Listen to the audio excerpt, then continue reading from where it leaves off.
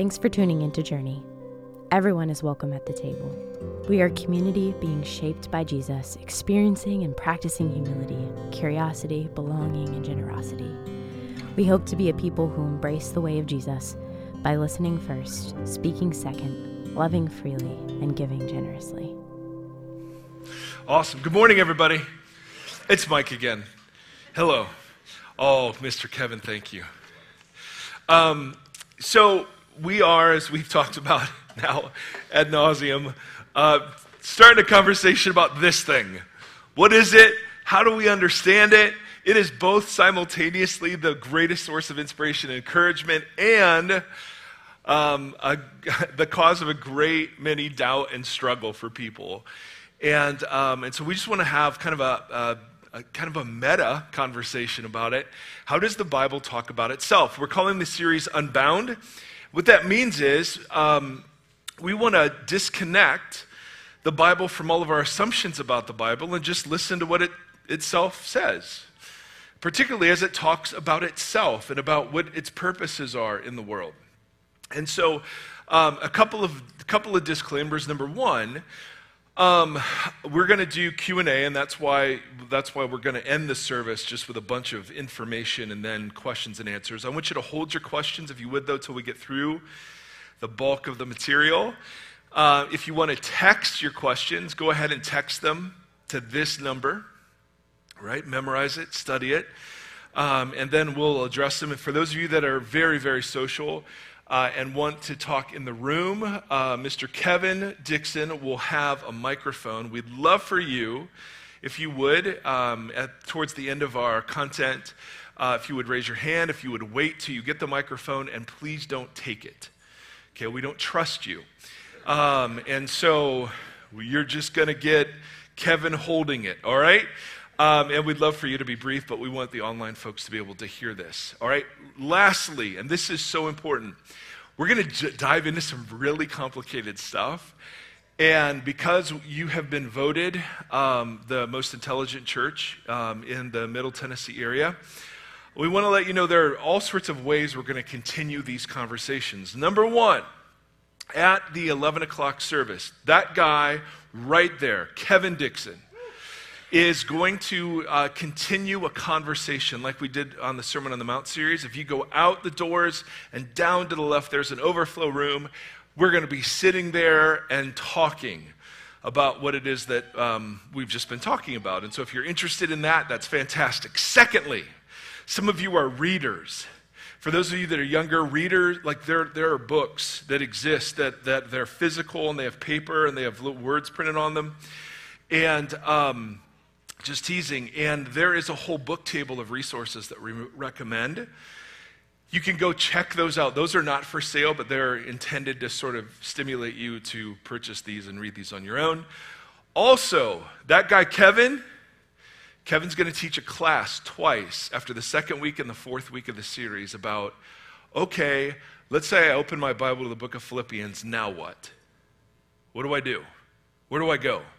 So all of those very practical, like what's a commentary and what's a Bible dictionary and all of that stuff, so we're going to be covering that. All right? Make sense so far? Fantastic. I'm trying to think if there's anything else we need to be talking about. Okay, plan for, oh, by the way, thank you. I have a great gift of taking July away from doing weekly sermons to prep for what's coming in the fall. So what we're going to do is we're going to do this Bible series. We're going to learn a bunch of things about how to approach the Bible, and then we're going to apply all of that Bible stuff to one of the most misunderstood books of the Bible, the book of Revelation. All right, so we're going straight from what is the Bible and how you understand it to, well, here's a book of the Bible. How do we understand this? And interestingly, Apache helicopters are not mentioned. I don't know if that's heartbreaking to anybody, but it's not there. Neither is Saddam Hussein. So, I mean, it's kind of a bummer. But we sold a lot of books back in the day. It's fantastic. Now, anyway, that's our fall, all right? It's going to be glorious. Now, for the next 25 minutes, you are going to be bombarded with information, all right? I'm stealing a lot of this information on this particular teaching from Tim Mackey from the Bible Project. They just do, if you're new to the Bible or have questions, go to their website. They are just amazing, amazing. But Tim does some stuff on the origin of the Bible and how the Bible talks about itself. And so I'm borrowing from that. So we're going to go through a whole bunch of slides, all right? Sarah is running slides today, so just warm up your fingers, Sarah. Here we go. When I was growing up, the view of the Bible I received was something called, I would call it, the golden tablets falling from heaven perfectly view of the Bible. It was like God, like it fell down perfect in its like entirety, and there was no evolution to it, there was no human involvement in it. God just sort of dictated and overrode everybody's personality, and here it was, it just kind of fell from heaven perfectly. What I want to argue over the course of the next several weeks is that that's one of the lowest views of the Bible that you can have, because it ignores what the Bible says about itself. Now, if you're nervous, because, oh man, here it comes, he's a liberal, we all know it, we knew it, knew it. No one can be that handsome and really love Jesus. I got it. I get your skepticism. But I have it. I mean, the Bible is inspired, it's the Word of God, it's all the things you and I would agree with, but how it's those things is what's really interesting. I think the Bible causes a lot of unnecessary misunderstanding with people because we've not ever been taught how to approach this. The Bible is an ancient library of books that represent the culmination of divine and human effort in the world. That's what the Bible is. And it has a very specific goal that we're going to talk about later. All right, so let's talk about how the Bible talks about itself. All right? Are you ready? Yeah. Okay, I know. I'm sick of hearing about it. All right, look at I got notes today, ladies and gentlemen. All right, so the first mention we get of how the Bible came together comes in the book of Exodus. Fire it up, Sarah. The Amalekites came and attacked the Israelites at that city. Moses said to Joshua, "Choose some of our men, go out to fight the Amalekites. Tomorrow I will stand on top of the hill with the staff of God in my hands." Now this is the very famous, right? Moses, as long as his hands were up, we're winning. If his hands were falling, we're losing. That's that battle.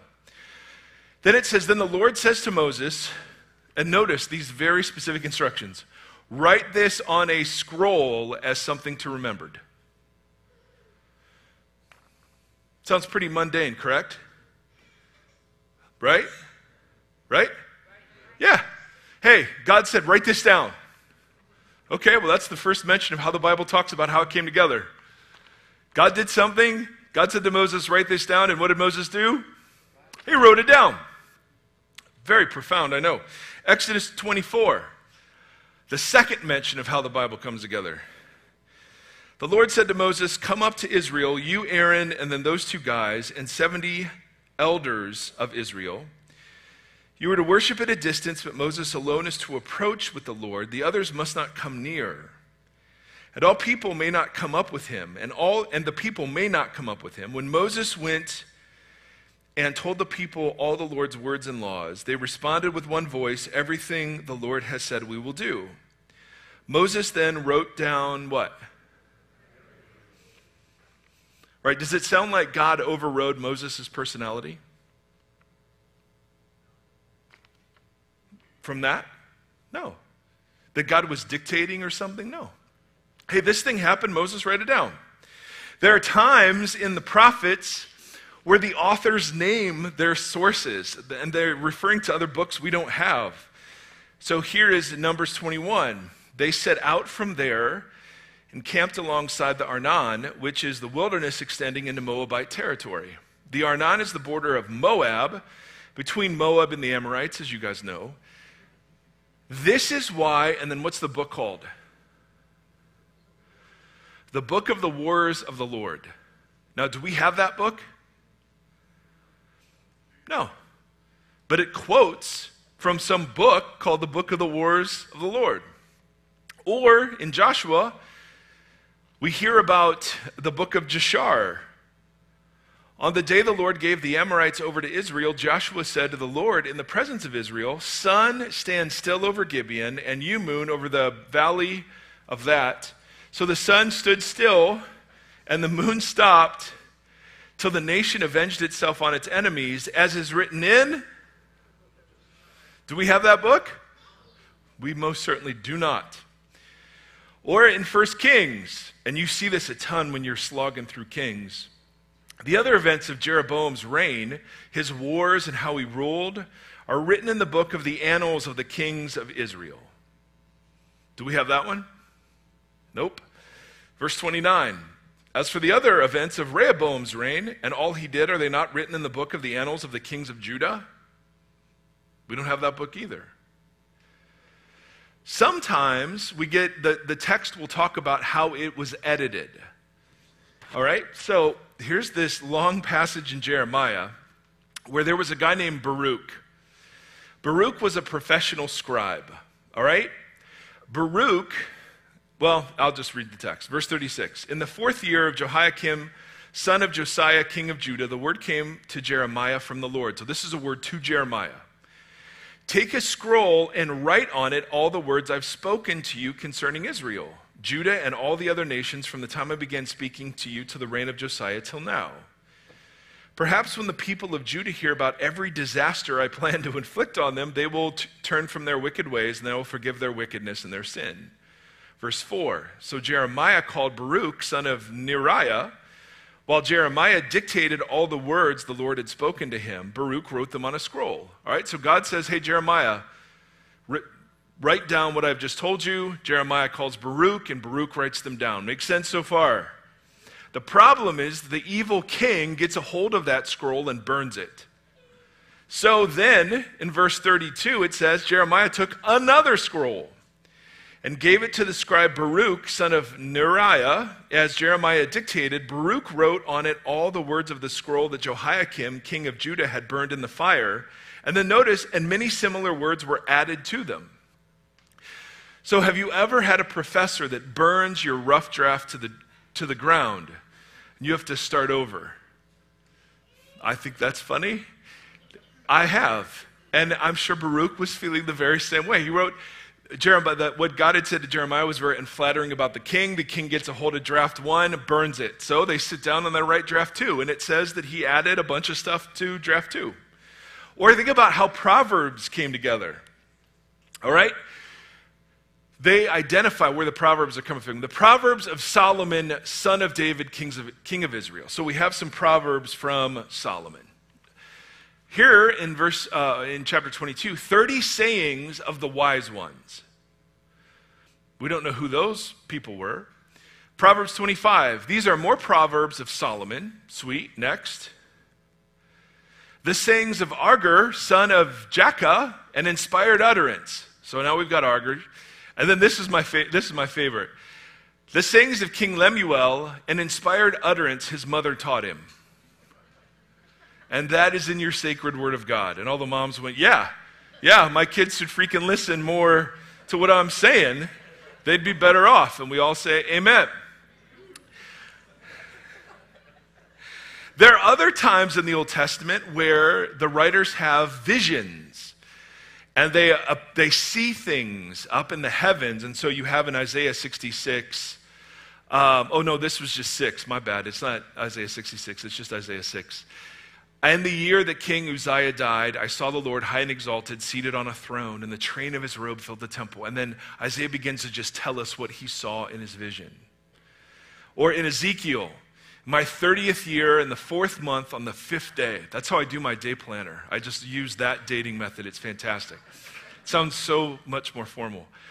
While I was among the exiles by the Kebar River, the heavens were open and I saw a vision of God. Now, just pause for a second. So how did the Old Testament come together? What does it mean for it to be inspired? Well, what are the examples we just read? God said, hey, write this down, and they what? Right? Sometimes they saw visions of things that were happening in the heavens, and then they wrote those down to try to capture what it is that they were seeing. Other times, there were other written collections of oral history, and that they would quote from those. and someone's mom said something so profound, they're like, we got to put it in there. Right? When you get to the New Testament, it's the same dynamic between human participation and divine agency. Right? So Jesus inaugurates a whole new covenant community, and then he deputizes his apostles to write down his teaching. Verse 18 of Matthew 28, Jesus came to them and said, all authority in heaven and on earth has been given to me. Therefore, go and make disciples of all nations, baptizing them in the name of the Father, Son, and Spirit, and what? Teaching them to obey everything I taught you. So what are the gospel accounts? The records of the things that Jesus taught and did, correct? Or Luke, this one's fascinating. Luke is writing to his patron, a guy named Theophilus. All right? Luke and Acts, both written by Luke, are like Luke's report to Theophilus about whether or not Christianity is true. Theophilus has heard some things about Christianity, but was uncertain about its truthfulness, so Luke put together an historical account. So notice, this is the beginning of Luke. Many have undertaken to draw up an account of the things that have been fulfilled among us. So there were lots of people writing stuff down. Just as the stuff that happened, just as the records of those were handed down to us by those who from the first were eyewitnesses. So what's the claim? The claim was there were eyewitnesses to what Jesus did. They put together accounts and then those filtered around. With this in mind, verse 3, since I myself have carefully, and what's the word? Investigated everything from the beginning, I too decided to write an orderly account for you, most excellent Theophilus, so that you might know the certainty of the things you've been taught. So what's inspiration mean here? A guy had a bunch of questions, and so Luke said, hey, lots of people have tried to put stuff together, but I'm going to do it in an orderly account. And there's some fascinating scholarship that whenever Luke names somebody in the Gospel of Luke, that represents somebody he's talked with. So what you're getting there is just the records from the eyewitnesses of what it is that Jesus said and what he did. In John, notice how John talks about this, the end of John. Jesus performed many other signs in the presence of his disciples, which are what?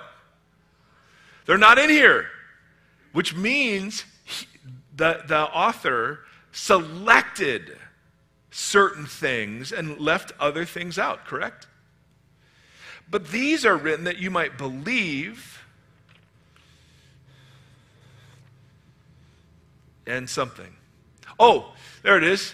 You might believe that Jesus is the Messiah, the Son of God, and that by believing you have life in his name. Now, I know this is a slog and it's a lot of information. Point is coming. 5 more minutes of slides, all right? This is awesome. John, look at the screen. Look at the screen. So when we get the epistles, I'm missing a page here. Where is page 4? Oh, John. John just said, look at the screen.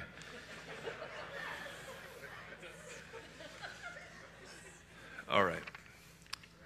Security. Second row. So then you get into the epistles.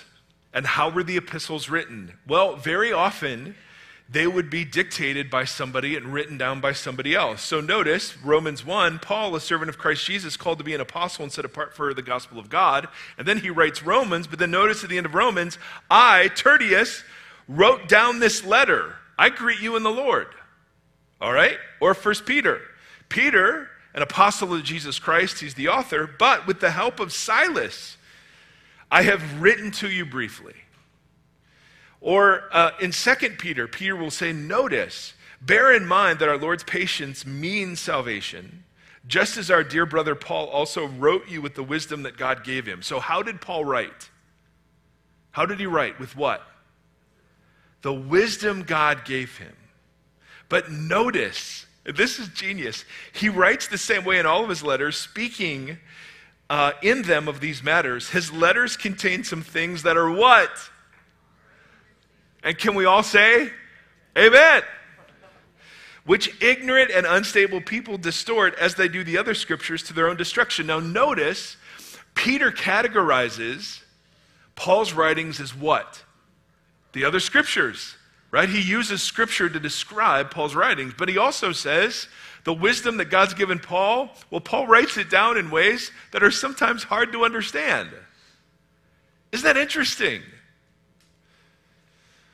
Or, man, this is really juicy. In 1 Corinthians 7, Paul here distinguishes between the stuff he learned from Jesus and the stuff he hasn't learned from Jesus. And so, to the married, I give this command. Not I, but the Lord.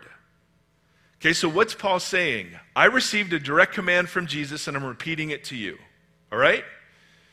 A wife must not separate from her husband, but if she does, she must remain unmarried or else be reconciled to her husband, and a husband must not divorce his wife. To the rest I say, and then notice the parenthesis, I, not the Lord. Do you see what he's doing there? I don't have a direct command from Jesus on this, so as an apostle, I'm going to speak and give wisdom into this situation. Are you with me on this point? What's fascinating is that Paul doesn't feel free to invent sayings of Jesus, but rather distinguishes between Jesus' words and his.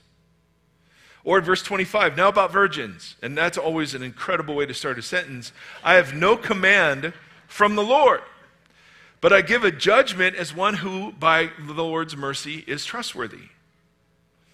Or in Galatians, Paul says, I want you to know, brothers and sisters, that the gospel I preached is not of what? It's not of human origin. I did not receive it from any man, nor was I taught it. Rather, I received it by what? Revelation from Jesus Christ. And then at the end, see what large letters I use as I write to you with my own hand? I mean, isn't that interesting? You have a picture of divine providence and a picture of Paul saying, dude, look at the large letters I'm using. It's just fascinating to me. Or in Colossians, after this letter has been read to you, see that it's also read in the church of the Laodiceans, and that you in turn read the church from Laodicea. Do we have a letter from the Laodiceans in our New Testaments? No, but there was one. Huh. All right, can you do a couple more? We're not even in questions yet. I'm sure you have none. 1 Thessalonians. For the appeal we make does not spring from error or impure motives, nor are we trying to trick you. On the contrary, we speak as those approved by God to be entrusted with the gospel. We're not trying to please people, but God. And then notice verse 13, and we also thank God continually because when you received the word of God, which you heard from us, you accepted it not as a human word, but as it actually is, the word of God. Or like in 1 Corinthians chapter 11, Paul will quote authoritative tradition that he received from the other apostles. So whenever he says, for I received from the Lord, I passed on to you, that is like a technical rabbinical way of saying, I'm giving you authoritative tradition. And then he talks about communion. Or in 1 Corinthians 15, he does the same thing when he talks about the resurrection. For what I received, I passed on to you as of first importance. And he talks about the resurrection. Or notice what Peter says in 2 Peter, we did not follow cleverly devised stories, but we were eyewitnesses of his majesty. And then lastly, finally, the book of Revelation. After this I looked, and there before me was a door standing open in heaven. And then John proceeds to write down what he saw. There it is. We're done. Let's close in prayer. So, I believe the Bible is inspired. But what does it mean to say the Bible is inspired? Well, in one text it means that God said, write this down, and they wrote it down. In another couple of texts, it means they quoted from another book. On another group of texts, there were stages and edits as it progressed because the first draft was burned. In some texts, it's about, man, these authoritative sayings came from Solomon, and then there was one here that came from someone's mom. At times, they received visions that they would write down. Jesus commissioned his disciples to just go around and say, hey, all the stuff I told you, just tell that to other people. Right? Luke Luke, for inspiration for Luke meant he did research and interviewed people. For John, it meant that there were a whole bunch of other things he could have put in the book, but he had an agenda for the book, and he only included certain things. Inspiration meant that they would use people to help them write. Inspiration meant that they were sure that what they were saying was not of human origin or just another tradition, but was from God. But then they'll sign it by, look at the letters I'm using, how large they are. Right? That's what the picture we get of inspiration. And this is a point that Tim Mackey makes. Go ahead and put up that diagram. If you want to know what it means that the Bible is inspired, this is what it is. This is a drawing from M.C. Escher, and it's two hands drawing the other. Correct? This is what inspiration is. There is a divine part and a human part. And because there is a divine part, we use words like authority and inspiration. But because there's a human part, we use words like context and genre, right? And you can't erase either without misunderstanding what the Bible is and does. The Bible is a record of human and divine partnership. Look at me. So it's not surprising that the record of a human-divine partnership would itself be a human and divine partnership. Correct? The picture we get of God in the very first pages of the Bible is of a God who wants human beings to participate. In the same way that Jesus is fully human and fully divine, and you can't erase one of those without distorting the other. The scriptures come to us as a divine word and a human word, both at the same time. And that diagram is just intended to capture the fact that there is a divine agency that sits behind the text, and that's why we hold it as an authority. But there's also a human backstory to the text, and we should not be surprised or threatened by that because God has always used human backstories to do his work. Does this make sense so far? Okay, I got nothing from you guys on that. Nothing. Like a wall of boredom. A couple other points and then let the questions flow. And if you think this is bad, wait till next week. Oh my goodness, we're going to get into some crazy stuff. But it's not bad stuff, it's just the way the Bible talks about itself. And it's the stuff that it just fell perfectly from the sky doesn't capture. Right? The Bible talks about itself as a divine word, absolutely. But it has a human backstory, and I can't tell you how much money certain scholars have made by exposing Christians to the backstory and saying, oh my goodness, there are textual variants. Oh my goodness, there's a tradition history. Oh my goodness, one scribe one day didn't like that a woman was mentioned and changed it to a masculine name.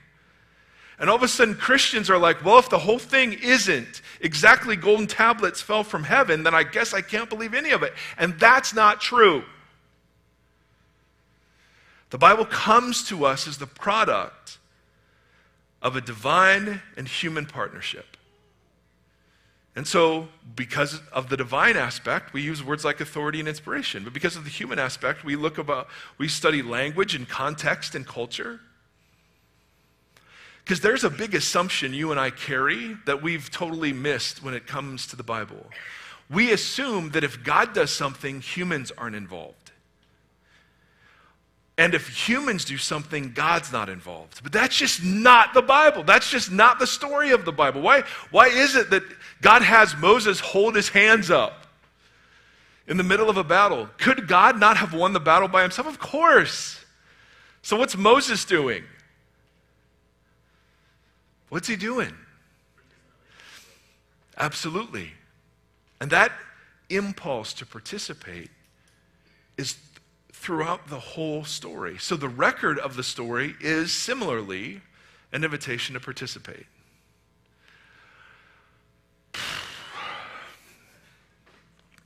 Let me make sure I got it all out.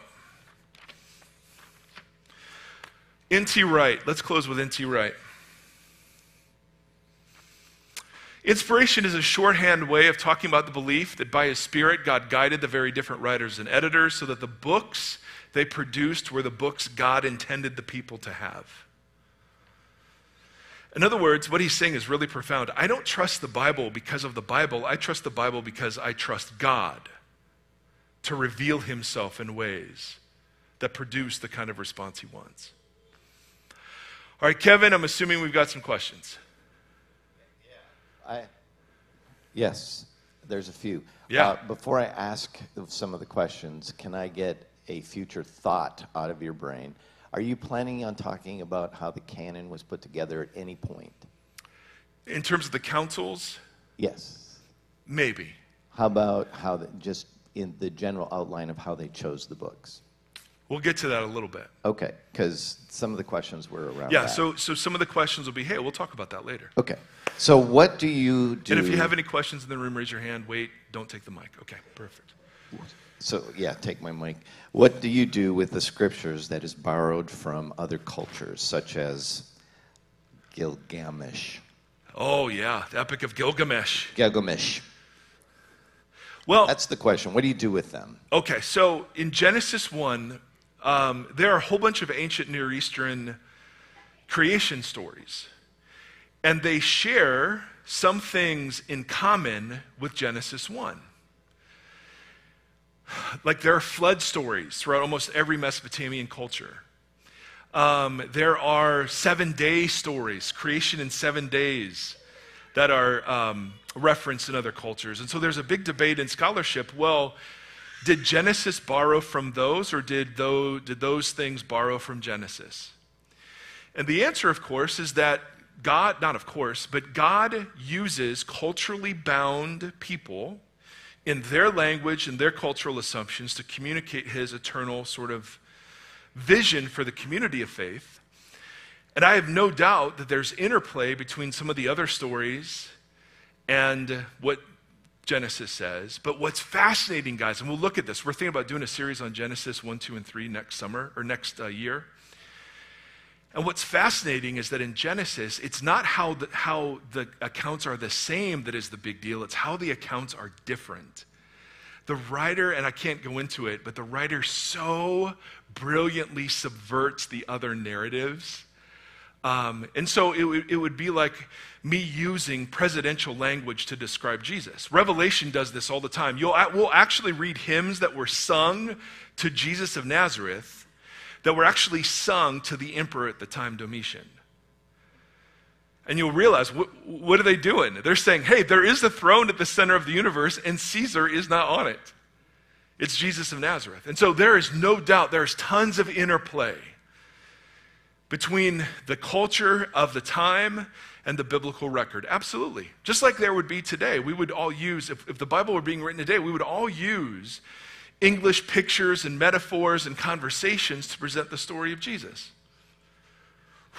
But more about that. This speaks a little bit to what you just previously had talked about. So when the Bible says the Lord says, like in the prophets, yes, is that a verbatim quote, or is that still being filtered through the view of the prophets themselves?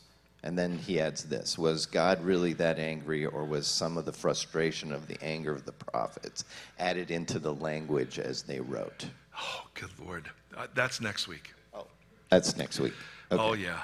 But if I don't answer that specifically, it's so tempting. I can't. It's next week. So that's just a teaser. Oh, I got one right here. Hey. All right, so how do we address there's the common argument that the Bible contradicts itself, right?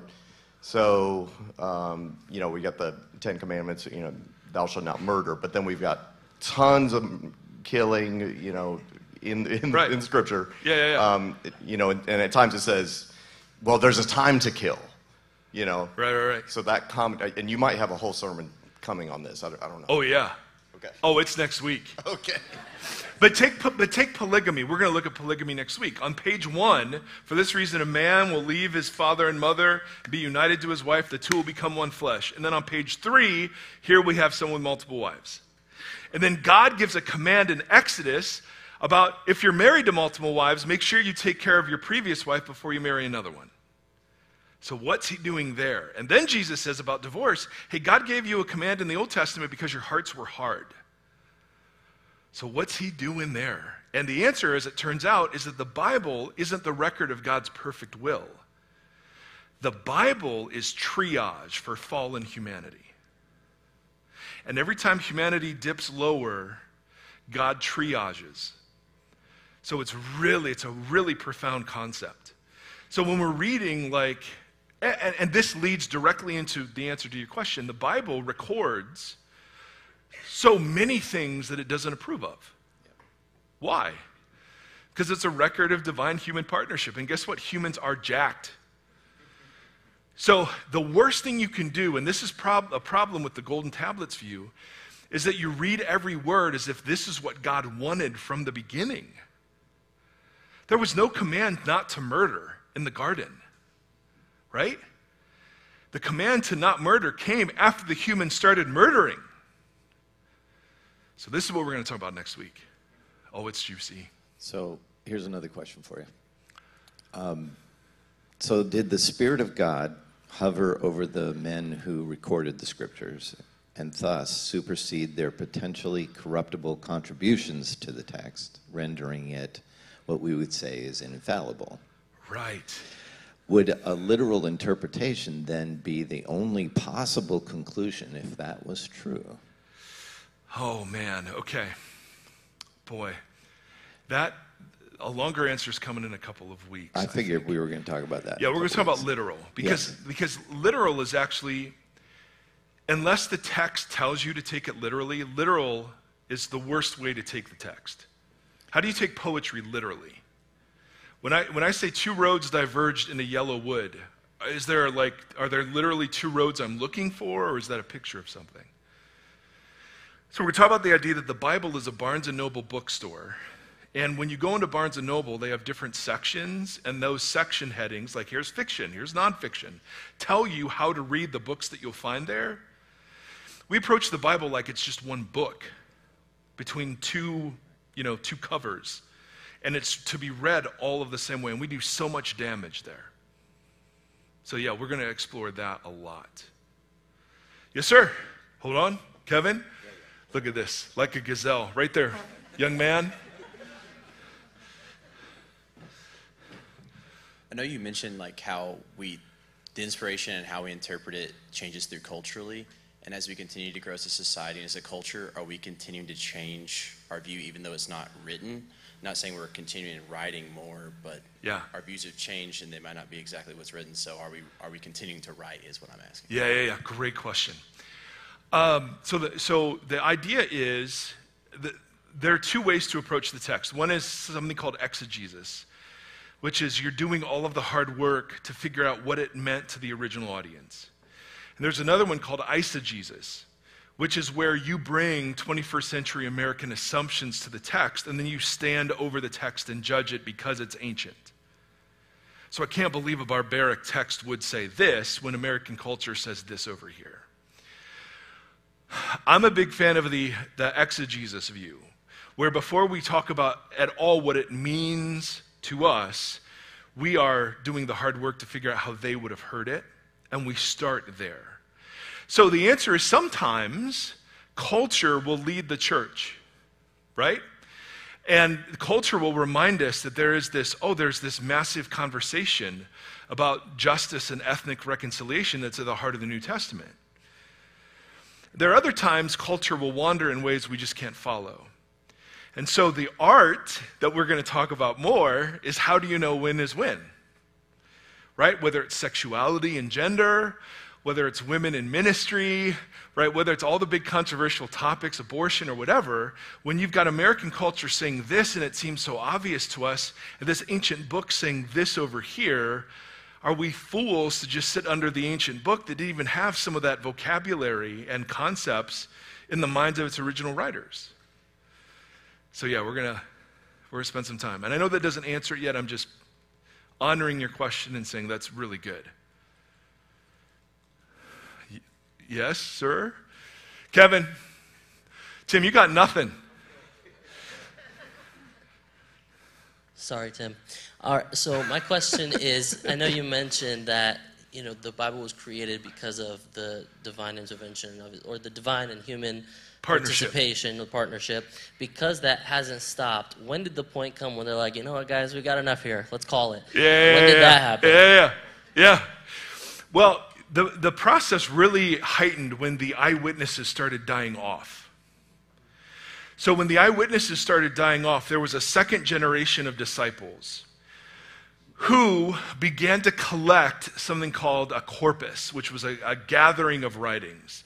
So Paul's letters began to travel together, or John's letters began to travel together.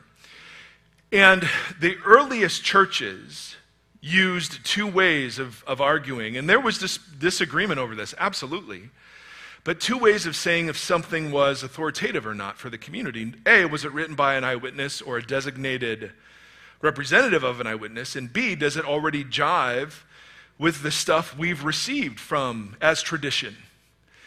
Using those two tests, by the time you get to the official councils that we all are skeptical of, they were just ratifying groups of letters that were already floating around. Now, there was dispute over Revelation and Jude and some of the other ones. And some of that was because of the really kind of fantastical nature of them, and that later Greeks were not super familiar with Jewish apocalyptic writings. And so there was a lot of confusion about what exactly Revelation was. So that was the reason for so much debate. Does that help? I mean, there's much, much more to say. That's a great question, though. Hey, we'll do maybe 5 more minutes and we're out, all right? Do you see why we're not going to do communion and worship right now? Because we just want to... Now, big disclaimer. I am no expert. I read people a lot smarter than me, which is like almost everybody, starting with Dr. Seuss. Hold on. The goal is to make the Bible weird again, so that we will approach it with fresh ears. The worst thing that happens in the people of God is like, oh yeah, I've heard a sermon on that, I got it. Because we're all cognitive people, and we just think, oh, all the Bible is a bunch of cognitive information. No. Let me tell you, and this is one of the biggest points we'll make. The goal of the Bible is not to save your individual soul, but to produce a certain kind of community. The Bible was written to Israel and to the church, not to you. And so, how do you know when good interpretations are happening? Well, the Bible says very simply, it's by the fruit of the community you will know. So the goal of the Bible is not to produce a bunch of individual believers going to heaven. The goal of the Bible is to create a community. These are community charters, all right? And when we get into that, now we're cooking, right? Yes? So this is probably a question for next week, but I grew up in, like probably most of us, the golden tablet mentality. Yeah. And over time, as I've learned more about how the Bible is put together, it's really just come alive for me. And I have family and friends who, when I start talking about that, start to, write me off. They get nervous. Yeah, for sure. Like, what is he becoming? How can I invite them into seeing that beauty and experiencing something beyond just a literalist interpretation? Right. Now remember. He's going to say that's coming in the weeks to come. Well, no. Well, yes. Thank you, Kevin. You should just say that to every... But remember, literalist isn't bad when the text says, take this literally. So, should we take the text literally? Yeah, where it says to be taken literally. But we are going to approach the text literarily. Because of the kind of literature that we're reading, there are different assumptions that you make going into it. When you're reading Song of Songs, that's different than 1 Samuel. And if you've never read Song of Songs, get your parents' permission first. Okay? Great question. And how do we... Because here's the thing I hope at the end of however many weeks we come to the conclusion of. That a flat reading of the Bible, which claims to be the highest view of the Bible, is actually one of the lowest views of the Bible. Because you're not letting the text speak. See, we have to encounter the Jesus who comes to us, not the Jesus we want, correct? The same thing is true with the Bible. So many people are shipwrecked because we've not just simply said, hey, there were human authors. Okay, and in their humanness, there are corrections and false steps and missteps. Well, then how can we say it's still authoritative? And that is where we're going to start exploring. Because it is. Absolutely, I trust it. I've given my life to the study of it. And like this young man has said, knowing this stuff only makes it richer for me. But I realize there are some that are like, I don't know where this is going. This feels liberal. I got it. I know. Please just listen to the whole conversation before you render that judgment. Because I think there's a way of knowing the Bible that is infinitely richer than just, God, the Bible says it, God, it settles it, I believe it, end of story. Okay, what about when in the psalmist it talks about dashing infants onto the rocks? The Bible says it, that settles it, I believe it. That's not an approach to the Bible that does justice to the Bible, right? So we just want to cultivate. And how we invite people into that, it's very gently, respectfully, prayerfully. I always love inviting people to read things and then going to lunch after and talking about what it is we're reading. So there are some books out there that could be good starter conversations where you're not standing over somebody saying, hey, you're not as cool as I am, so you really need to think how I think. Because that never goes over well with family. I don't know, I've tried it, and it doesn't really work. Yeah, that's a struggle. You want to close it? No, I wanted to just affirm what you just said. This is not to make the Bible scary or to steal anything from anybody. This is an attempt to invite you into how we were both trained how to study the Bible. That's right. We were both trained this way. Both trained in very specific ways on how to approach teaching. And a lot of times you just don't get to look behind the curtain. You don't get a chance to peek and see. And what this is an opportunity for you to study in a way that the things that are revealed when we teach, you can reveal yourself. Yeah. And that's what we want to invite you. And we want you to have a rich, full relationship with God. And to have that in this community is to understand really how to engage the Bible. That's it. So that's a good word, man. Yeah. And for those of us who are a bit older, like Kevin and myself, I am 9 years older. Our kids, but our kids are being shipwrecked because we've not taught them about this stuff. You know, the Golden Tablet view doesn't hold up to an internet culture. And so we just have to revisit the conversation. So stand up if you would. You made it. Kids, you made it. Kids. They remain unimpressed perpetually. All right. And pets. Is that a pet over there? A service dog. Fantastic. All are welcome at the table. All right. Listen, y'all. I missed this, and I'm so grateful. We have podcasts coming out. Kevin is doing his class, books on the table. Kevin is doing discussion conversations next. It's going to be glorious. We want to make the Bible weird again so we listen to what it actually says, all right? The goal is that we would become a more Jesus-like community. That's the goal of this. The goal isn't that we have the right view of the Bible. That's irrelevant. The goal is that we become a certain kind of community. And having a view of the Bible that produces that kind of community is what we're after. So, close your eyes. I'm doing a blessing, and we're out of here. Next week, we'll do the same thing. Come prepared to take communion early, and then this. And maybe we'll see you in September if you decide this is just way too many slides. I don't know. But may the Lord bless you and keep you. May the Lord shine his face upon you and be gracious to you. May the Lord lift up his countenance to you. And in these days, may he give his peace.